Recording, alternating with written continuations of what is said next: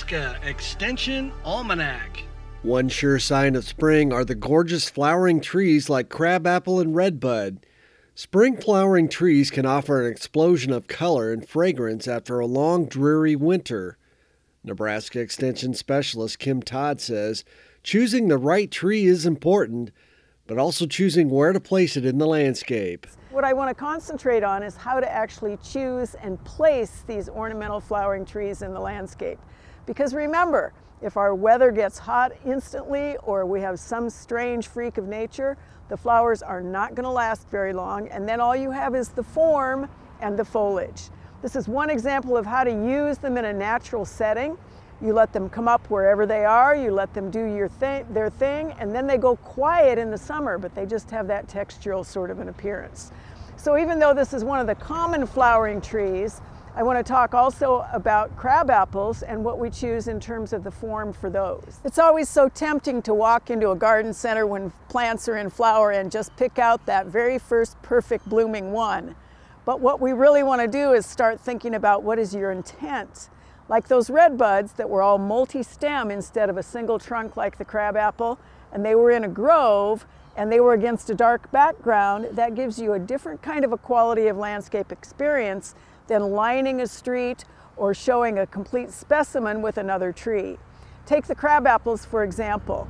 We don't think of them in terms of being a small tree, and it's a rounded form with a round top and it's wide spreading. That is not going to fit in a lot of different spaces. It's not going to change its character if you try to prune it up, because also one of the things to realize about a lot of our smaller ornamental trees is their branching height is supposed to be low to the ground. So you have to choose wisely for the form as well as the flower color that you want. The other thing to keep in mind on this is a plant that has dark foliage is not going to show up as well against a dark background. One that has light foliage is going to show up against a darker background, and the same is true for the flowers. Japanese maples are an example of an ornamental tree that we choose first for hardiness, and that does not mean just what it says on the tag. You have to look at the environment, and this is perfect for Japanese maple. Understory against a background, especially when this tree is backlit by the sun, it is absolutely spectacular. It's a single stem, it's protected, it gives you great beauty even without having the flowering occurring. These old weeping red jade crabapples are a great example of what plant breeders have been focusing on even more now, and that is differences in form, from weepers to very, very narrow ones like a carpinus called Franz Fontaine. And again, if you think first in terms of choosing those ornamental plants for their hardiness, the location where they're going to live, your intent, you would obviously choose a weeping crabapple for something totally different than one where you had to have clearance to drive under it or to walk under it.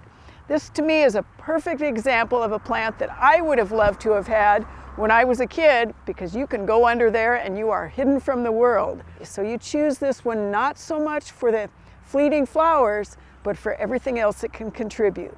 So as you go choose those ornamental trees for your landscape, do think about that form and that intent first. Don't get all caught up in the beauty of just the flowers. For Nebraska Extension Almanac, I'm Brad Mills. Nebraska Extension Almanac is a production of IANR Media and Nebraska Extension. For more information on how your university is serving Nebraskans, go to extension.unl.edu.